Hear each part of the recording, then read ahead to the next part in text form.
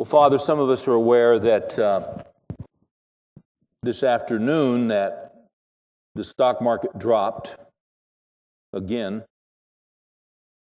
Hasn't been this low in a long time, and that affects a lot of us. We're seeing all of this turmoil.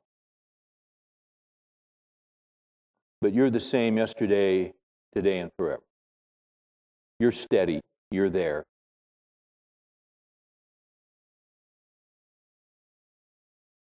So we're okay. It's good to get here on Wednesday nights and get with some guys who are serious about you and serious about your word and serious about what you have to say, because really, Lord, what you have to say is all that matters. We'll spend a lot of time listening to news or radio or checking out different sites on the web and getting information and opinions, blogs. But really, all that matters is what you have to say. And when we get right about what you have to say, then we calm down and our perspective changes and the anxiety level drops dramatically and we regain perspective. And we were reminded that everything is under control. We are grateful that you have worked in our lives in such a way that we would be here on a Wednesday night to study the Bible. That doesn't come naturally to any of us. We don't start out interested in you or in your word, but your Spirit works. And you work providentially and you work circumstantially. And with some of us, you work in our lives early, others you work late. But you work and you bring us to know you. And you open our eyes and we can see things that we couldn't see before.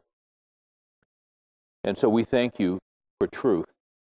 And we thank you that you tell us about what's real. And you tell us about things we can't see, but are as real, if not more real, than the things we can't see. We thank you, Lord, for these different ministries that were mentioned tonight. We thank you for Joe White and what he's doing with men around the country. We're really thrilled about that and the emphasis on making disciples. We're thankful for Crown and for all the people they've helped financially get their houses in order. And it's just amazing. And Sixto is right. When we get our houses in order, a lot of stress. When we just listen to you and follow your principles, a lot of things just fall into place. And then what Bill's doing, with his ministry, what Colston's doing with Prison Fellowship, there's hopelessness there, Lord. And it is frightening the first time to go in and share our faith and go into a situation where we're not comfortable. But I pray that you might put that in the hearts of some guys. I talked to a lady this week, right there at the mechanics waiting room. And she was a part of that this last weekend. First time she said it scared her to death and scared her husband to death. But they were going back for their second or third time. So for some of us, Lord, that's where we need to be. We need to get out there. And you're calling us to do that.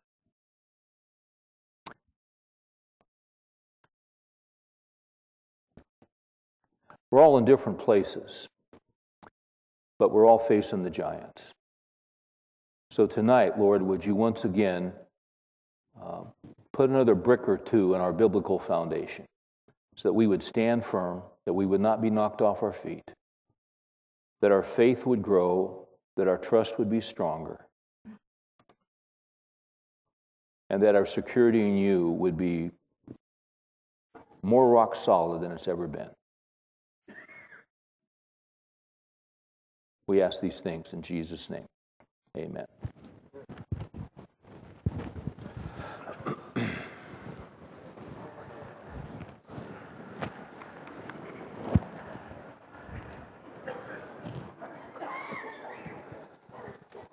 We have been studying the giants, all based on Numbers 13. Joshua and Caleb were part of the crew of 12 who were chosen to go into the land and check out the land and come back 40 days later and give a report. And the report that was given was, it's a great land, but there are giants in the land. Joshua and Caleb said, God will help us fight the giants, and we'll have victory over the giants. The other 10 guys made the classic statement, we are not able. And as a result, we don't know their names. They left no productivity. They left no legacy. In fact, they were wiped out by a plague, and God just went ahead and took their lives because they were leaders. And they knew better, and they had seen God's power at work, but they refused to apply what they had seen. They refused to take the truth and apply it to their lives. And the principle has been, if you're going to be used by God, no matter where you are in life, no matter if you're in your 20s or your 30s or your 40s, all the way up 60s, 70s, 80s, no matter where you are, you're going to have to fight the giants. We're always fighting the giants. I was walking in tonight, met Anthony, and we're coming in, and he said, I missed last week. He said, are you still talking about the giants? And I said, yeah, because they're still out there. And isn't that true? They're still out there. The giants you're probably fighting right now, perhaps are not the giants you fought 5 years ago, or 10 years ago, or 20 years ago. Giants come and go, but the pressure is the same. The intimidation factor is the same. The worry and the stress are the same. They just keep coming because we, in the Christian world and in the Christian faith, if you're serious about following Christ, we're living from faith to faith, which means you're going to live from giant to giant. Now, we've been talking about different giants that we encounter in the Christian life, and the one that we're going to touch on tonight is one that I've alluded to before in this study, but I'm going to really try and drive it home tonight, and that is the giant of the worst possible time. That's a huge giant. Things can happen. Not only do giants come along, but giants have a way of coming along at the worst possible time. We have some friends in another state, and Mary and I have been on the phone with them this past several days because they have a teenage son who has basically become incorrigible. He is absolutely out of control. Will not yield, will not be disciplined. He is creating havoc and chaos in the home, and they're besides themselves. They're worn out. They're exhausted. They've got other kids that he's influencing. It's just absolute chaos. Now, was that a giant they were fighting a year ago? No, but they're fighting it now. Is that a giant you're fighting? Probably not. You say, oh, I fought that giant 20 years ago, and I'm glad that one's over. That's the giant they're facing, and they're at their wits' end right now. But I would say this: we could go along every row and ask every guy, "Are you fighting a giant?" And I think it's probably safe to say every guy that's in here tonight is fighting some kind of giant. They're different. It's different than the guy next to you, or the guy behind you, or the guy up there in the bleachers. But everybody's fighting some kind of giant. Now, when you fight the giants, you have to think.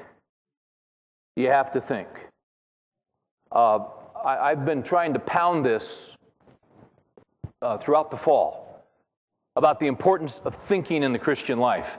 And when we get back in January, Lord willing, I'm probably going to pound it again. Because so much of the Christian life is thinking.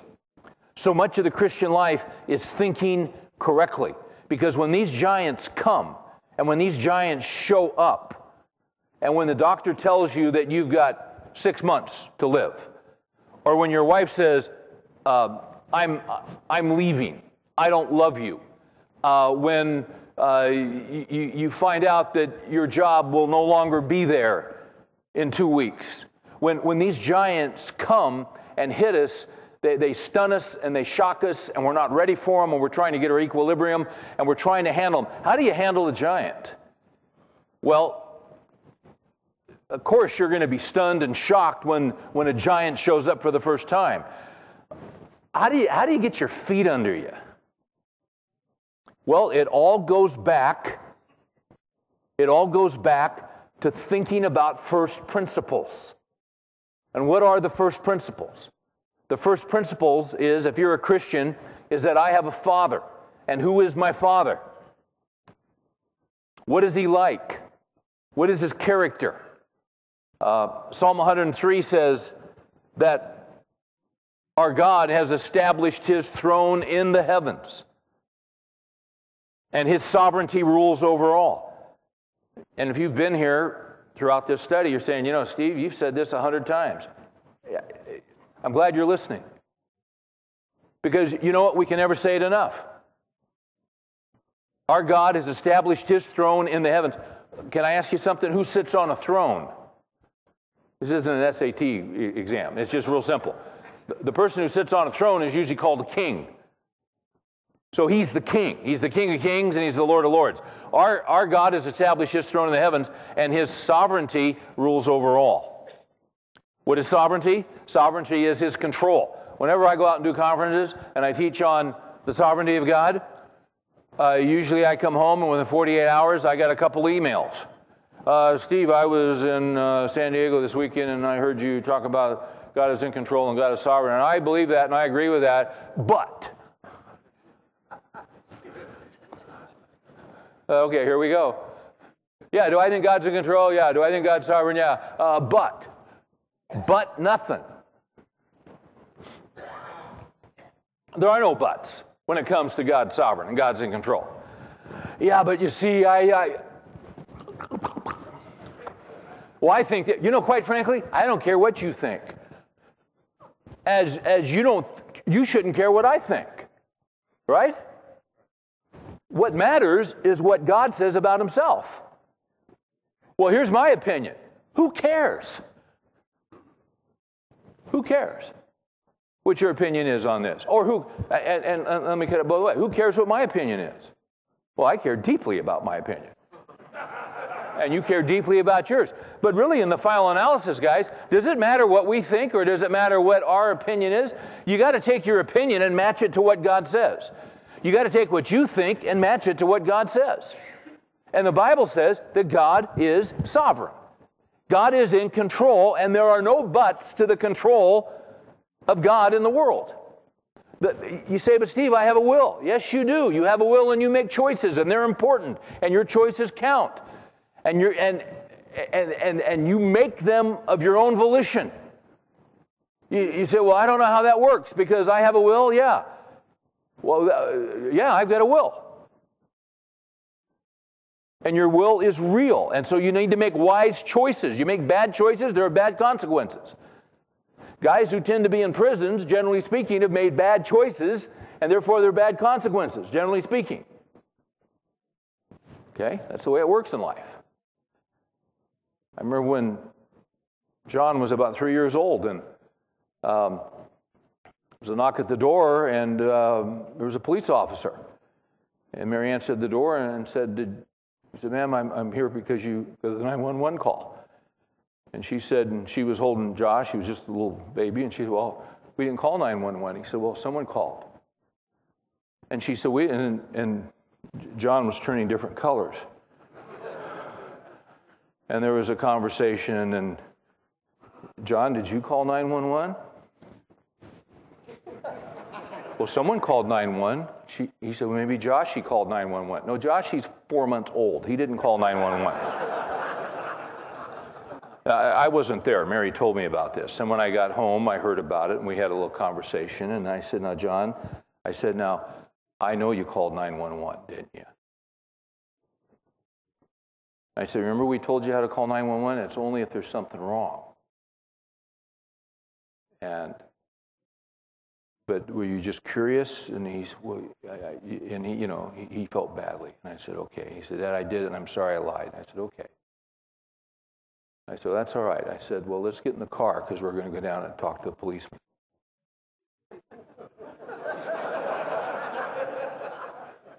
And he said, Daddy, I don't want to go talk to the policeman. I said, well, let's go down to the police station. Let's talk to him. Because you told me, but you need to tell him and ask his forgiveness. And he won't get mad at you, but you need to tell him, man to man, that you didn't tell him the truth. So we got in the car, and we lived in a little subdivision, and they had a little police station. So we walk in there, and we ask for officers. Well, he just went off shift. Okay. Well, John wanted to apologize to him because John did call 911, and the policeman said, oh, you did? He said, well, son, and John's quaking, and, it was really good. It was a good effect on him. And then he handled it very well. And he said, well, John, I know you won't do it again, and thank you for coming in and telling us. And I'll be sure and tell officer such and such. And thank you for owning up to it. This kid's 3 years old. And then we're starting to leave. And, this is just a real nice subdivision we lived in. And they had this police station. And as I'm leaving, I could see the 3 cells they had back there that had never been used. And I said, hey, excuse me, officer. I said, is it possible for us to take a look in those cells? And he said, well, yeah. And I kind of nodded. He goes, oh, yeah, sure. Let me show you. So I took John back there. And he said, well, just take a look around. Let me know when you're ready. And we're looking at these jail cells. And John said, he goes, Dad, he said, look at that bathroom. The toilet's just right there. People can see you going to the bathroom. I said, yeah, that's what happens when you go to jail. They watch you go to the bathroom. That was the worst thing he could imagine in life. Somebody watch you go to the bathroom. I said, you know who gets put in here, John? He goes, no. I said, guys who lie, and they make it into a habit, and then they think they can get away with anything, and then they start stealing, and they start doing this, and they don't obey their parents. I mean, it was choice. It was choice. You got to take advantage of those moments. You see? A little fear goes a long way. You don't want anybody watching you when you're going to the bathroom. That right there will change your life, man. Does our will count? Do our choices count? Yeah. But let me tell you something. You say, well, how does this work? My will and God's will. Well, let me just say this. You put your card on the table, and God's card always trumps your card. God is the ultimate trump card of everything. And you don't have to know how it works. All we have to know is that He is sovereign and He is in absolute control. Now, we got a situation going on with Joshua. And last week, we jumped ahead. Because last week, we got into the passage where they crossed the Jordan, and they were immediately given a command to circumcise every adult male.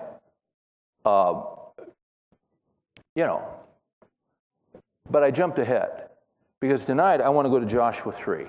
And I want to give you a snapshot of Joshua 3 because we're going to talk about the giant of the worst possible time. Now, if God is sovereign and if God is in control, follow this here because we're going to think.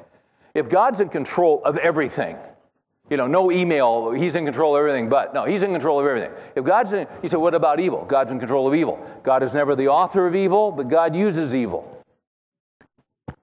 Joseph said to his brothers, you intended it for evil, but God intended it for good. Does God always stop evil?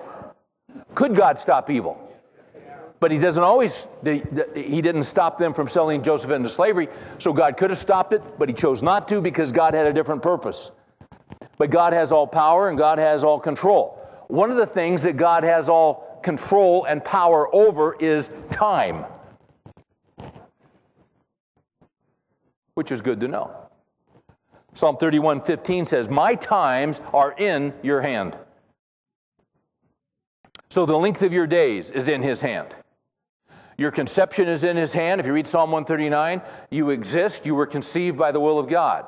Your birth, your day of birth is the result of the plan of God.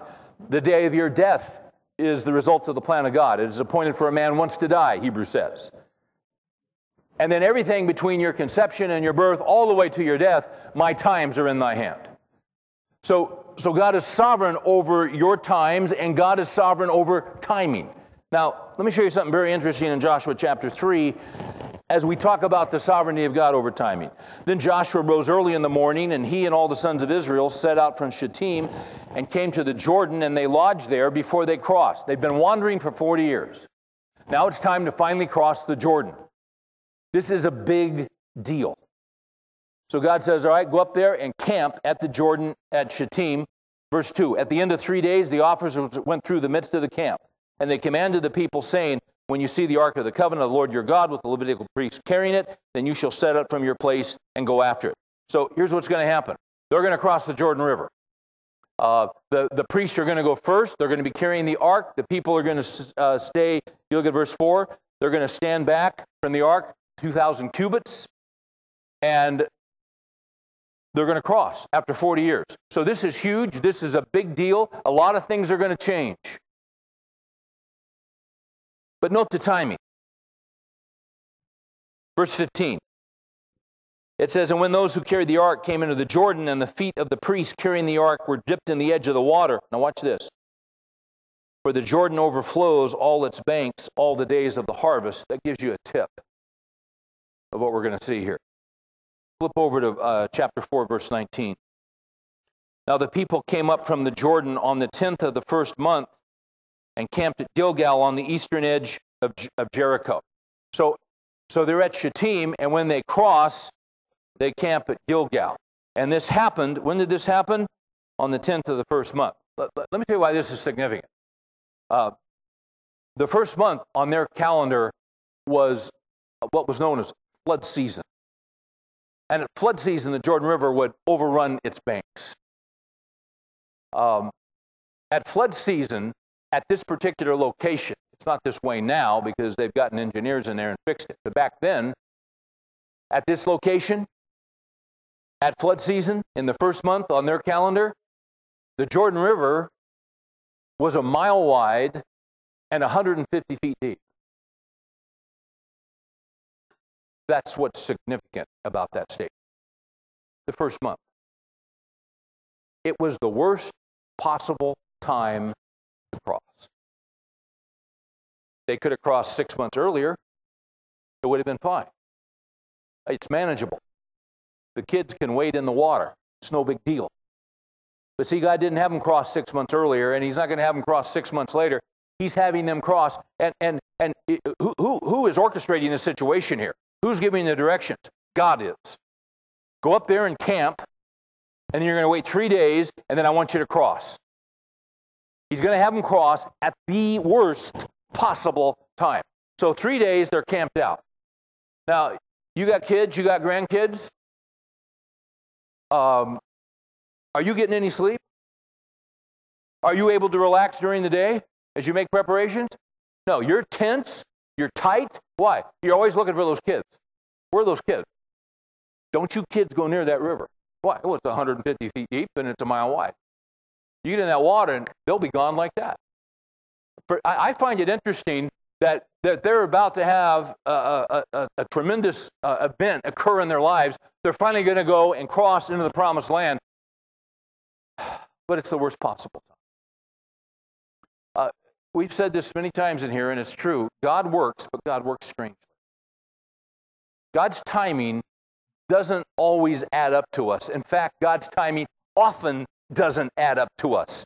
We will see God leading us. We will see God directing us. And we look around and we think to ourselves, this is the worst possible time to be doing this. Why does God do that? Well, He is orchestrating the events, and He is setting up the events. And ultimately what He's going to do is He's going to bring glory to His name. 40 years before, they passed through the Red Sea. And if you flip over to Exodus chapter 13 and Exodus chapter 14, it's very clear that as the people are camped at the Red Sea, and if you read verse 17 of 13, they've just come out of Egypt, it says, now when Pharaoh had let the people go, God did not lead them by the land of by the way of the land of the Philistines. God didn't take them the easy direction. He didn't take them right up the Mediterranean. No, God said, I want you to go out of the way and go down and camp by the Red Sea. And as they're camped by the Red Sea, God is stirring something up. If you look at 14:2, He says, the Lord spoke to Moses, saying, tell the sons of Israel to turn back and camp. He's got them camped.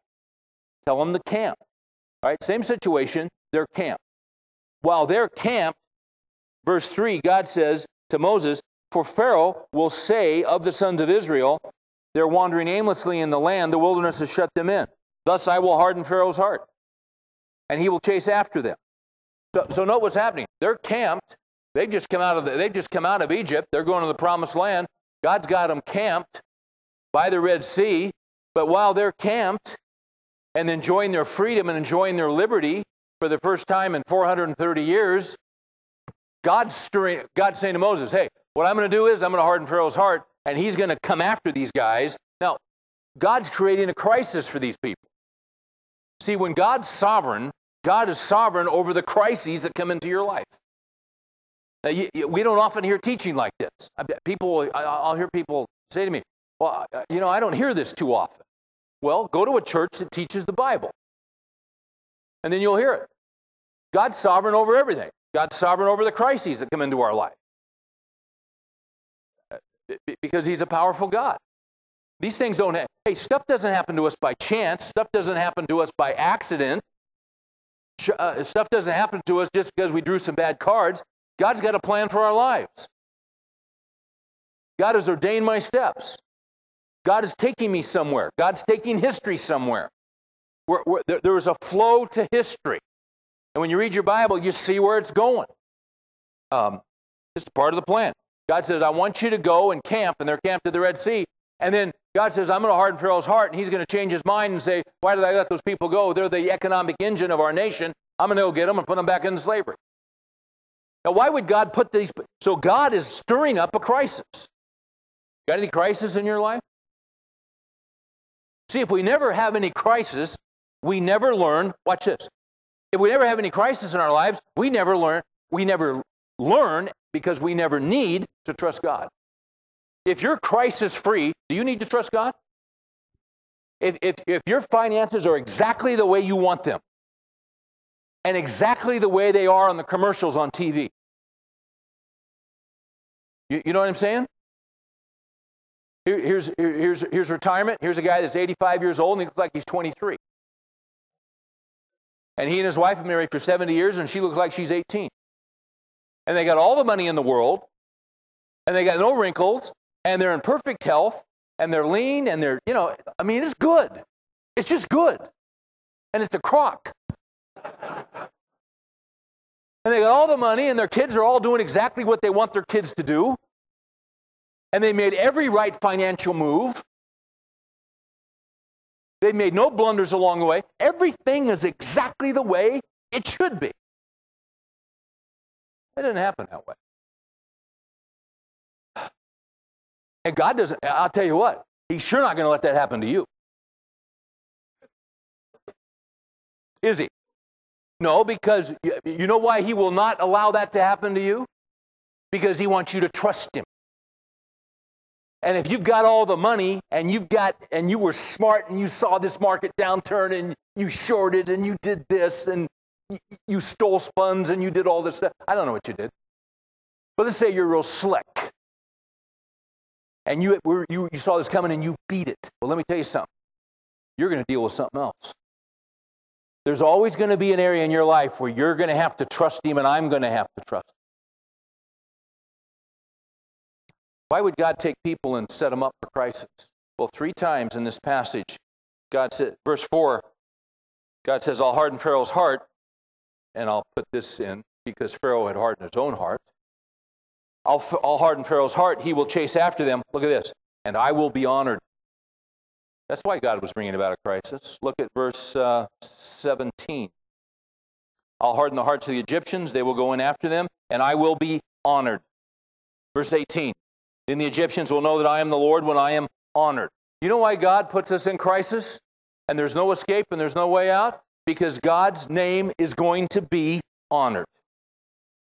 It's one of the giants that we face in the Christian life. Talking with this friend actually on the way over here tonight, and he used a great illustration, the one who's having trouble with the teenager.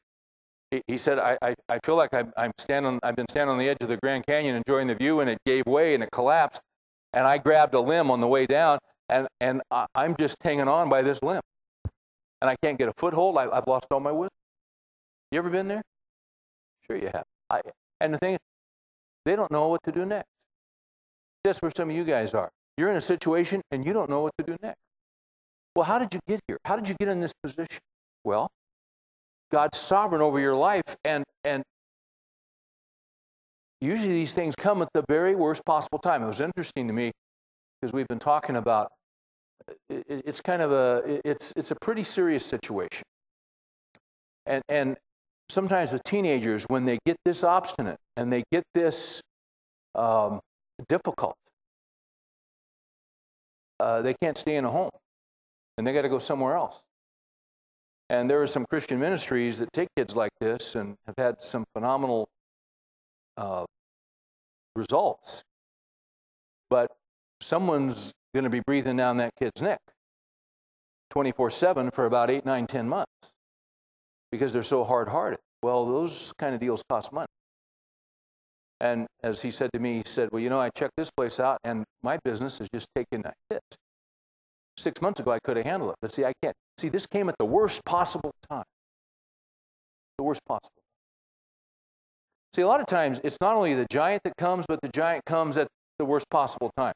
Let's go back to the people in Joshua chapter 3 and 4. There, God says, I want you to go camp by the Jordan at Shittim, and in 3 days you're going to go. Now think about this. In 3 days they're going to cross. For 3 days, they stared at that river. For 3 days, they thought about everything that could go wrong. Don't you think? I mean, what would you be doing? See, oftentimes, God puts us in a situation, and does He immediately eliminate the hardship? No, He lets us look at it, stare at it, ponder it, and lets our imaginations go crazy. If we don't think. You got to think. And when you're facing a giant, you've got to think.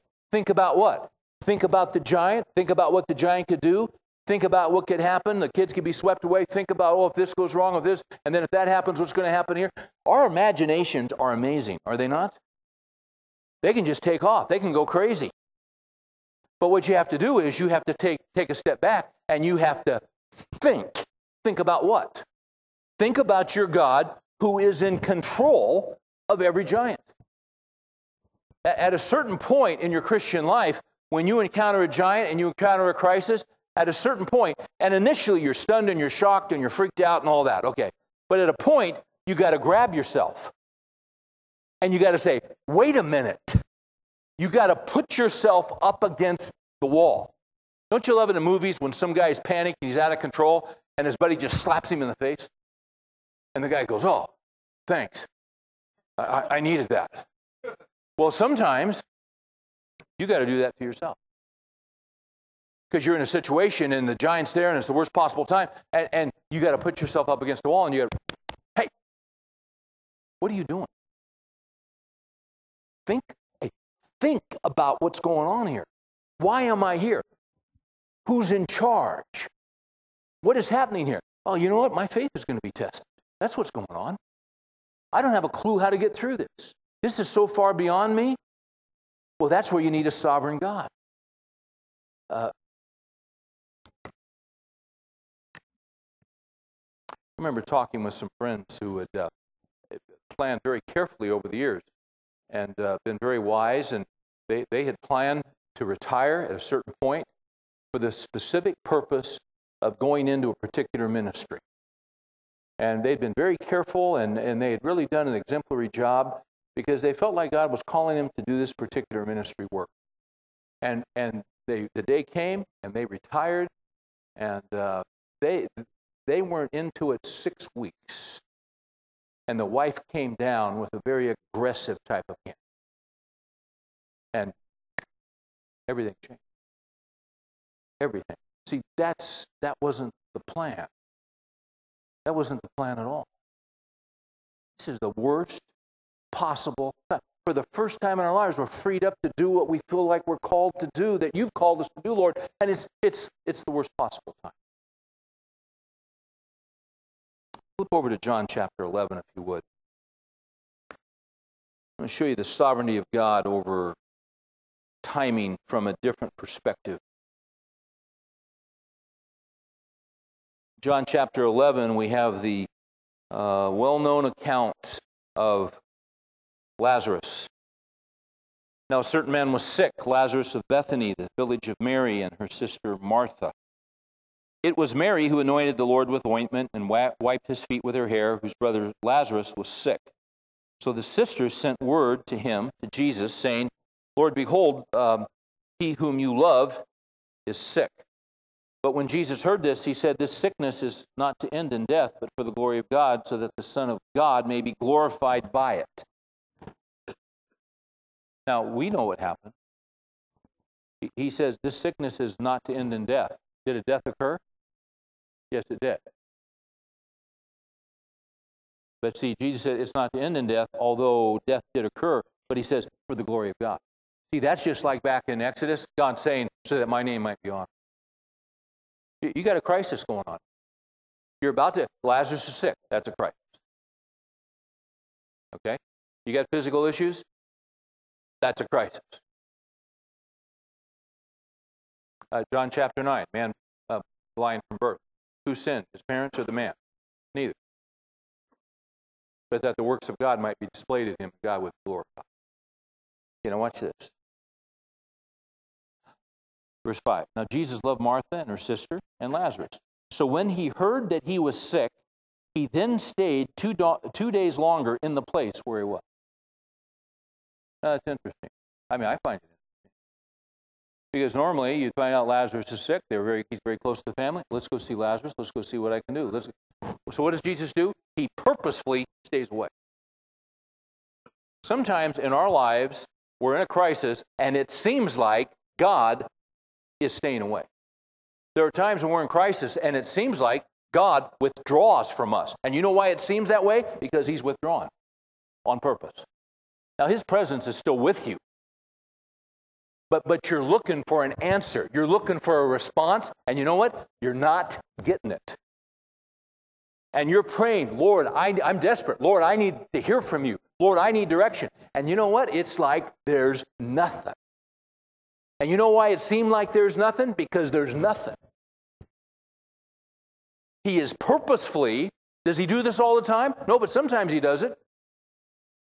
And what happens is you're in crisis, and instead of him coming to your immediate aid, what he does is he stays away. It's what Jesus did here. He did it on purpose.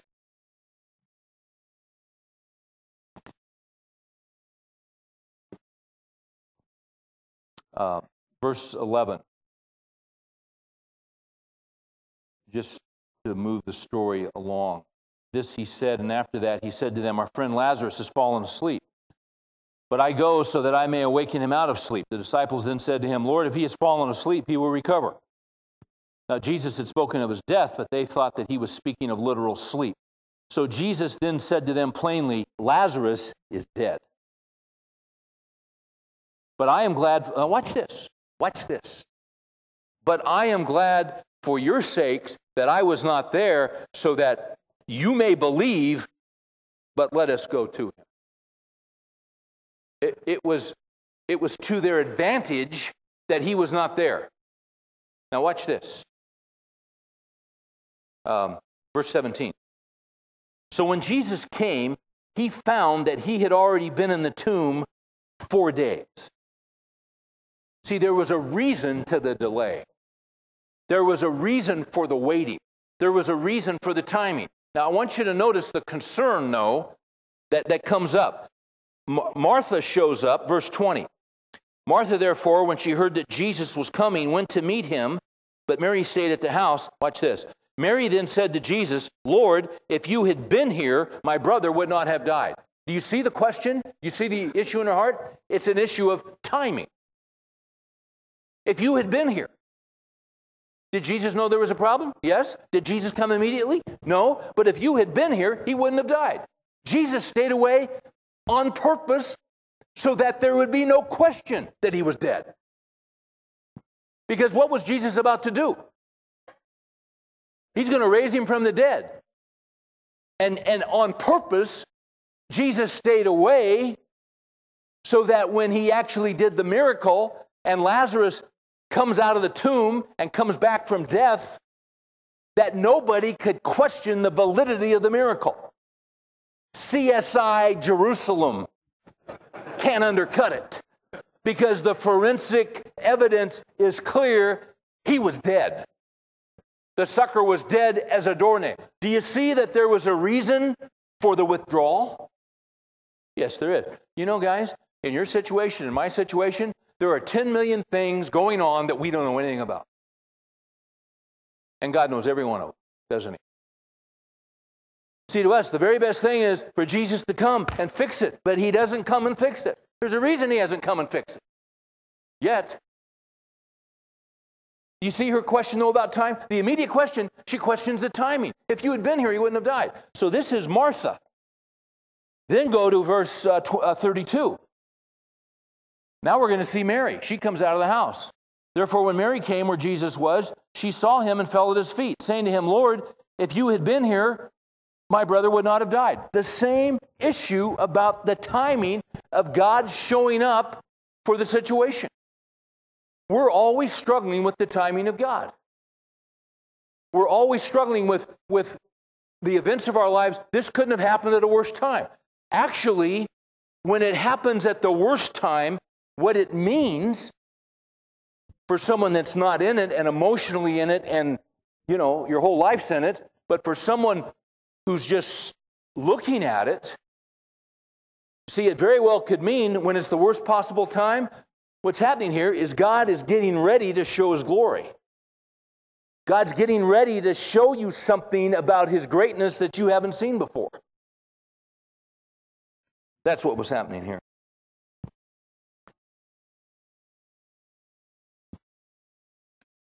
And we know what happened.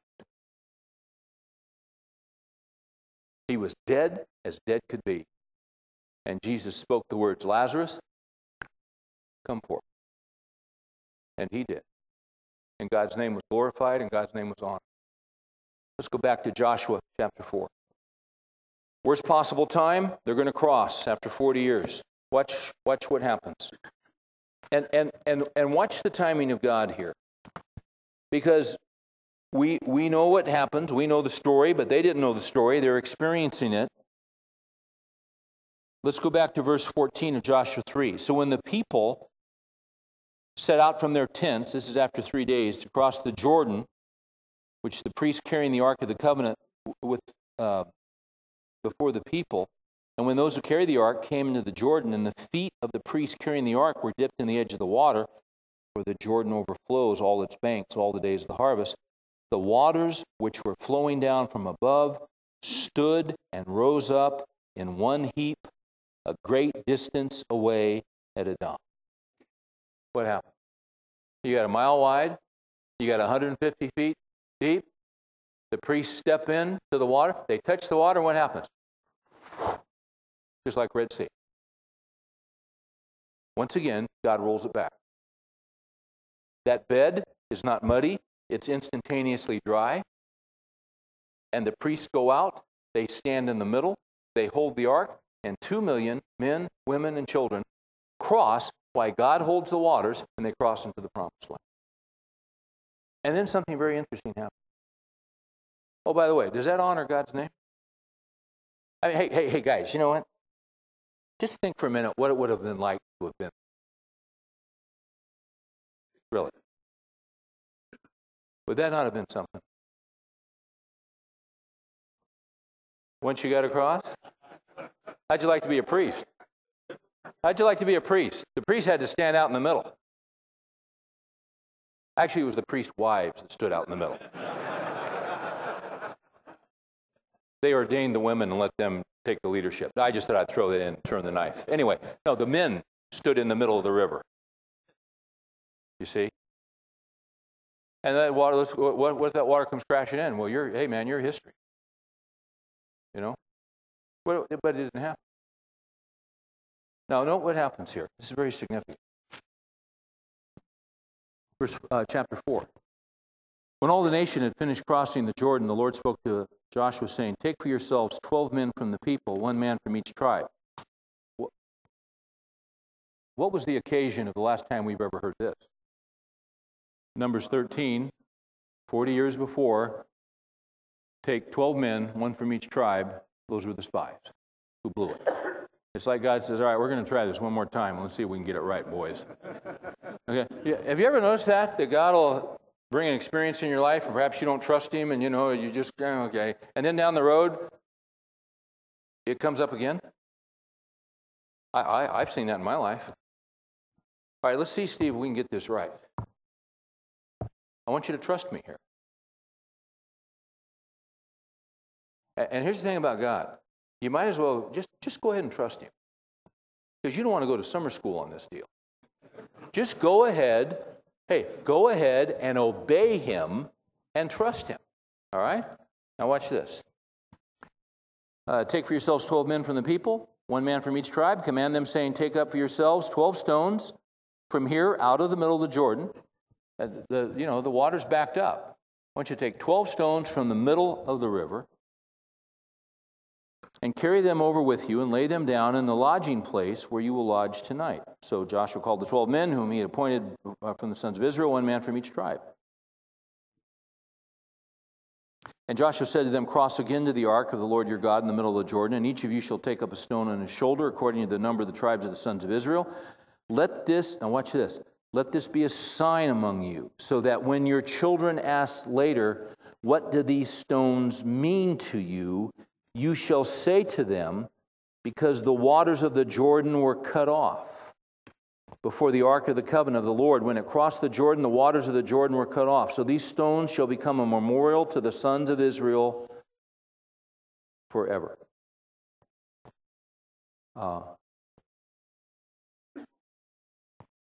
There are actually two piles of stones. We won't read the whole text. They did this twice. They set up 12 stones on the other side where they crossed, where they camped, and there was a pile of 12 stones. Then they put another 12 stones in the middle of the river. And then when the river came back, there was this pile of stones. And then, so you had two piles of stones. Now, what was the purpose of the pile of stones? The purpose of the pile of stones is very, very clear. So the kids are out there on the side of the river playing soccer or whatever they're doing, or playing baseball, and the kids come in for dinner, and the little boy says, "Hey, Daddy, I was out there playing. What are those stones out there for?" Now, what's the purpose? Look at verse 20. Those 12 stones which they had taken from the Jordan, Joshua set up at Gilgal. He said to the sons of Israel, when your children ask their fathers in time to come, saying, "What are these stones?" then you shall inform your children, saying, Israel crossed this Jordan on dry ground. In other words, the whole purpose of the stones was that the kids would see the 12 stones stacked up, and they go, "Hey, Dad, what's the deal with those 12 stones?" The story is told that a little boy was at church, downtown church, with his mom and dad, and in the foyer was a very nice, memorial to the men who had given their lives in World War II, old downtown church. The little boy is with his parents, and they're walking in, and they go to church, and they come out. And he asked his dad, he said, "Dad, what's that there?" And he said, "Well, that's a memorial for the men who died in the service." And the little boy said, "The morning service or the evening service?" Little church joke there, guys. If you grew up in church, you'll appreciate that. Because you died many a death in the morning service, and then back in the evening service, and then the Wednesday night service. But aren't you glad you had folks that took you to church? And you got the Word of God early. Anyway, so they set up the 12 stones. Why? So that when your children ask, and see, you're going to tell them the story. And you're going to tell them the story, and part of the story is that, you see, our God had us cross, but we just didn't cross at any time. We crossed at the worst possible time. And here's what God did. Certain things in our lives, you see, God sets up certain events in our lives that come about at the worst possible time, so that when He intervenes, He gets the glory, and we tell our children, and they know He's the living God, and then they tell their children. Mary asked me this afternoon, she said, "What are you teaching on?" And I told her. And she said, "You got to tell them the story, Steve." And I said, "I've already told them the story." She said, how long ago did you tell them the story? I said, I don't know. She said, tell it to them again, because some of them haven't heard it. I said, well, let me think about it. How many of you guys have heard the story? You say, what story? See, you don't know. A few of you know where I'm going. I'll tell you a little story. That is a memorial stone. Because you see, guys, there's a principle here. When you're walking with Christ, are you going to face giants? Yeah, but let me tell you something. When God slays a giant, your kids need to know about it at the appropriate time. When God comes through for you, they need to know about it. Now, if they're 3 or 4, obviously, you share it when they are emotionally capable of handling it and understanding it. But children need to know that this is not just another belief system. They need to know that all religions are not the same. They need to know that we're not after unity just for unity's sake. They need to know that we're not interested in being ecumenical with all religions and all faiths, because there's one Lord and there's one faith and there's one baptism. And there's one God who is the one true God. So when you fight the giants and God delivers in some way, shape, or form, a memorial stone needs to be set up so that the glory of God can be given to the children and that they will know the story and that they can then pass it on. Coming up on 11 years ago, we lived in Coppell and just, we were there and everything was fine, but we were looking to move further out because our kids at that time were involved up at Denton Bible Church, and we were driving 45 minutes, 3-4 times a week, and it was getting crazy, and we thought, let's see if we can get closer to Denton. And so we looked for 6 months. We didn't find anything. And on a particular afternoon, I was out looking around, and this is after 6 months of just being frustrated. Nothing was happening, nothing was working. We're just looking to get an acre or two.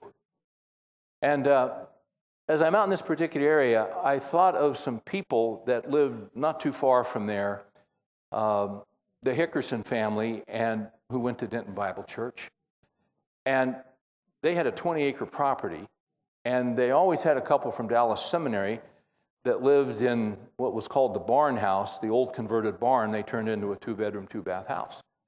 And they always had a couple from Dallas Seminary, and they'd live there in exchange for rent and take care of the grass and all that kind of thing. Well, the couple that had lived there the last 4 years, this couple we had known before they'd come to seminary, and when Mary and I go out of town, they'd watch our kids. Well, Lamar had recently just graduated, and I needed to contact him. I thought, I'm out looking for property.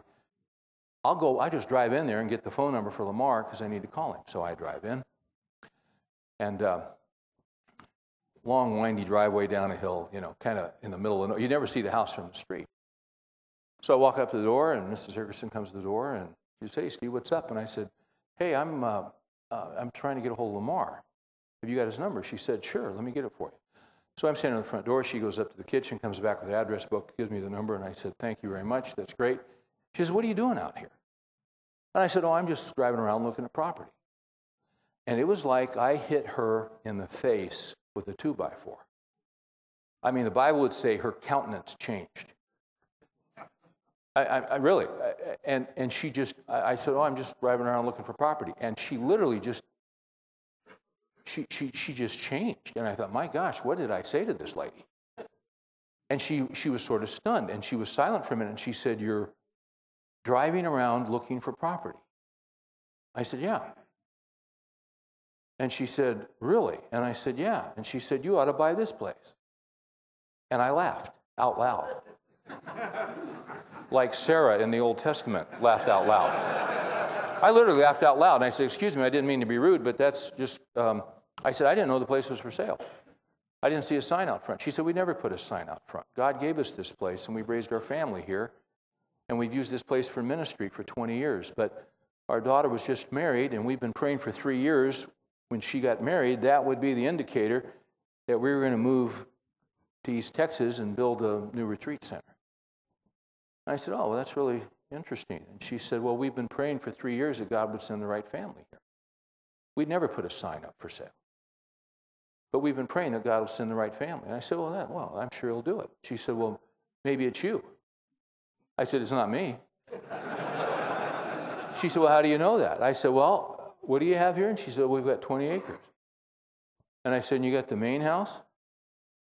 And then you got what else? She said, well, we have the little barn house and we have the pool house. I said, that's why it's not me. Because I know I'm looking for 1 or 2 acres, and I know what 1 or 2 acres cost out here. She said, yeah, but you don't understand. We're not looking for the right price. We're looking for the right people. And I said, well, I'm sure you'll find them. And for 20 minutes, and I didn't know her all that well. We'd met maybe on 2 or 3 occasions. She tried to convince me that we ought to consider buying this property. And I was trying to be polite and kind and demonstrate the fruit of the Spirit. But I thought, and she was kind of persistent. She was nice, but she was persistent. And she's trying to, you could use this for this, and we use it for different people who come in and missionaries, and they stay here, and we got a full calendar, and, almost every week of the year, there's somebody here on the property, and da-da-da. And I said, well, that's great. That's wonderful. Then she said, maybe it's you. I said, it's not me. I said, I'm just saying it's not me. It's not even in the ball. She said, after about 20, 30 minutes, I drove out, grateful that I got out. Now, I'm exaggerating, but it was very unusual. It was crazy. It was nuts. It's a very rustic place. It's very old. The main house was a settler's home built in 1900, 2 rooms. And Dave was going to build a new house on the side of the hill, but she got pregnant, and so he just added the bedroom, then he added another bedroom, and then he added another bedroom. So the house was built in about 1900. So everything's real rustic, and it's in a little valley, and there's a little creek coming through. I mean, it's a beautiful little property. I'm walking out, and I think, this is nuts. I didn't even tell Mary about it. About 3 nights later, we had dinner. Mary and Rachel are doing the dishes, and I'm standing there watching them, which is what I usually do. I'm just being honest with you. I don't want to rob them of the joy of serving God. So I'm watching them, we're talking. And I said, the funniest thing happened, I went by the Hickersons the other day, and, my kids would spend a lot of time up there because when Lamar and Jennifer would take care of them, they'd be at our house and they'd go up to the place and, hang out. And anyway. And I'm telling Mary, I said, went by the Hickersons, get Lamar's phone number, and I start telling her this. And she's listening to me, and I got telling the story. I said, that was just really something. And she said, Steve, I wonder if God's in that. I said, no, he's not in that. I said, that's ridiculous. I don't know, an hour or 2 later, my mom calls from California, they were going to come out in a few weeks, and, she knew we were looking around. We were just talking. She said, hey, you found anything yet? I said, no. I said, the funniest thing happened, I was just telling Mary about it. So I told her the story. My mom was quiet. She said, Steve, I wonder if the Lord's in that. I said, no, Mom. I mean, Mary, what do you mean is God in that? He's not in that. I said, Mary said the same thing. I mean, that's nuts. That's ridiculous. It's crazy. A few days later, Mary brought it up again. She said, Steve, I wonder if you ought to check that out. And I said, Mary, that's just nuts. What will we do? I've almost got this. We had a little Fox and Jacobs place. I almost have this place paid off. What? And yeah, it's worth here, and they give it to us here, but I'd have to take out more money. I don't want to do that. She said, maybe you ought to talk to some guys and get some. I said, okay. And I have a friend that's pretty savvy and pretty sharp, and I'm talking to him. We're on a plane, and I mentioned it to him, and this guy's got a lot of spiritual wisdom. He's very sharp financially, and I knew he'd say, that's idiotic. I tell him a story, and he looked at me and he said, I wonder if God's in that, Steve. That happened to me 11 different times. People I went to for counsel. The Bible says in an abundance of counselors there's victory. I got defeated. I kept looking for somebody to tell me. I'm in California, speaking somewhere. I'm getting on a plane to go to Orange County. I'm getting on the flight. A guy goes, hey, Steve, at the gate I turn, and it's a guy that used to be in my church in California. Hadn't seen him in years. Big-time real estate attorney in San Francisco. We wind up sitting together. And as we're talking, I said, what are you doing? I said, where are you going? He goes, I'm going down to L.A. My son's buying his first house, so I'm going to help him. And I thought, hey, I'll talk to this guy. I mean, he's an attorney. He's a deal killer. He'll kill this thing. And so I told him the stuff. And once again, Norm's a great guy, but he's very conservative. I said, Norm, can I run you something by? I told him the whole story, and we're sitting there, and we're just landing in Orange County. He looked at me and says, you know, Steve, I don't see any problem with this. He said, you think the Lord might be in this? And I said, well, I'm starting to think that. Oh, I need to. So we thought, well, let's test the waters. Let's test the waters. Let's put our foot in the water with the ark on the. You ever test the waters? It was a lousy time to sell a house. In 2 weeks, we had 2 full-priced offers. We moved in there 11 years ago in about 3 weeks. I got to tell you something interesting. The night before we closed, we had dinner with the Hickersons, and we were talking. And Mrs. Hickerson said, Steve, I got to tell you something that you don't know. The day you came, and I came on kind of strong about the property, and I said, yeah. She said, what you don't know is this. The week before, the reality of moving and leaving hit me, because we'd raised our kids here. We had all these great memories. And we felt that it was the Lord's direction, but I needed to know for sure, so I took a day to pray. Turned off the phones, just prayed and sought the Lord and read the Scripture. And as that was coming to a conclusion, that day of prayer, I asked the Lord to do something for me because my faith was weak. And I said, Lord, would you do this for me? If this is what you have for us to sell this and move, would you let me know by whoever it is that you have for this property? Would you have them come to the front door and tell me that they're looking for property? And 7 days later, you showed up. That's why. You see, that's why. I was the way I was. So if you come by our place and you drive up front, you're going to see 12 stones stacked up out by the gate. And there's a little sign that says 12 Stones Ranch. And then if you come in and you go down by the creek, there's another pile of stones, and there's another little sign that says 12 Stones Ranch. I got to tell you, the first year I was there, it's a great place. And we've had all kinds of people come in, and kids that don't have a place to stay and all this stuff, and we just let them stay. And anyway, it's nothing we really envisioned, but it's something the Lord's given to us. And we'll have people say, what's 12 stones? And we tell them the story. We tell them the story. Can I tell you one other piece to the story? The first year, I fought off depression while I was there, big time. You know why I fought off depression? Because I was overwhelmed by 20 acres. I mean, I couldn't even mow my backyard in Coppell. And I had 20 acres, and I was absolutely overwhelmed. I was absolutely overwhelmed. How do you take care of this? How do you maintain it? You know, we were trying to save money for retirement, but every time we'd try to do that, something would break down and it'd be a major... It all hasn't been roses. It's been great, but I'm going to tell you, there have been some struggles. And I remember that first year, I'd walk down by that barn, and I'd say, God, I don't need 20 acres. Why would you give... I don't get this. I don't get this. I'm glad to be here, and everybody loves it, but I got to pay for it. Everybody loves it. Everybody's happy, and it's a great place, and I'm glad to be here, but I'm stressing a little bit. And it kind of changed things. It was a right move, but it also became, there's a lot of repairs, and so some financial plans were changed that kind of threw me. I'm just being honest with you guys. And I always wondered, why do we need a place this big? And I had a plan, a financial plan, a retirement plan, and I kept looking at it, and I couldn't do with that what I wanted to do.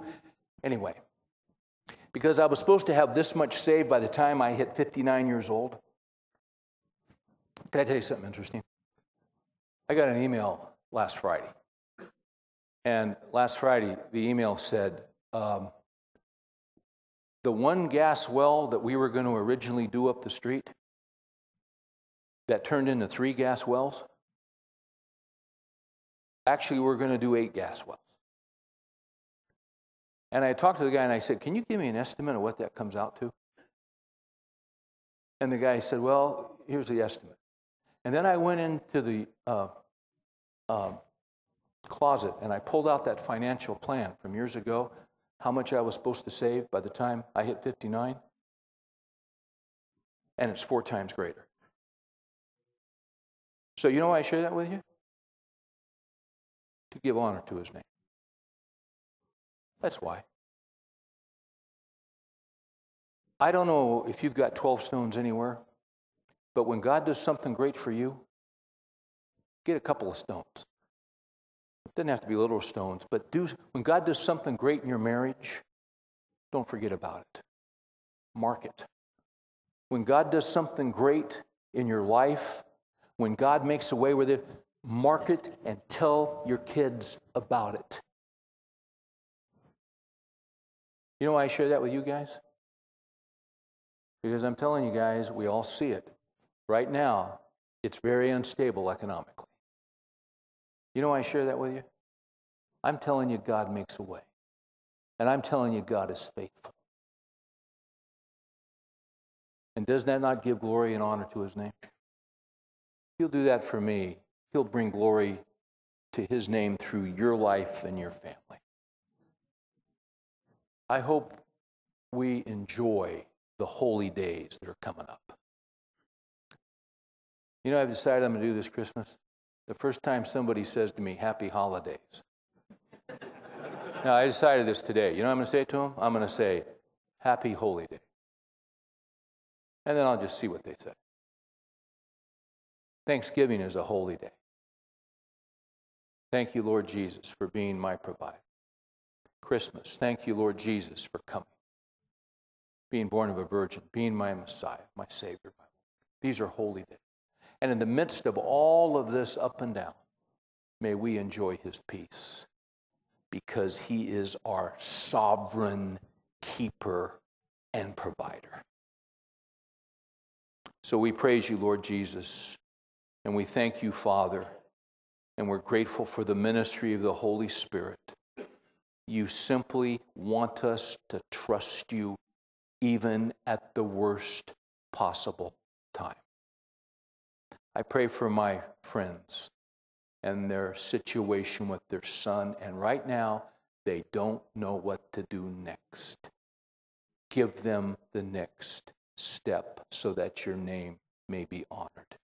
And save this boy, I pray. For the guys in here that are struggling with marriages, save that marriage so that your name might be honored. For the guys that are trusting you for finances, show them your greatness so that your name would be honored. For the families struggling with health issues that they never saw coming, may your name be honored. We pray in Jesus' name.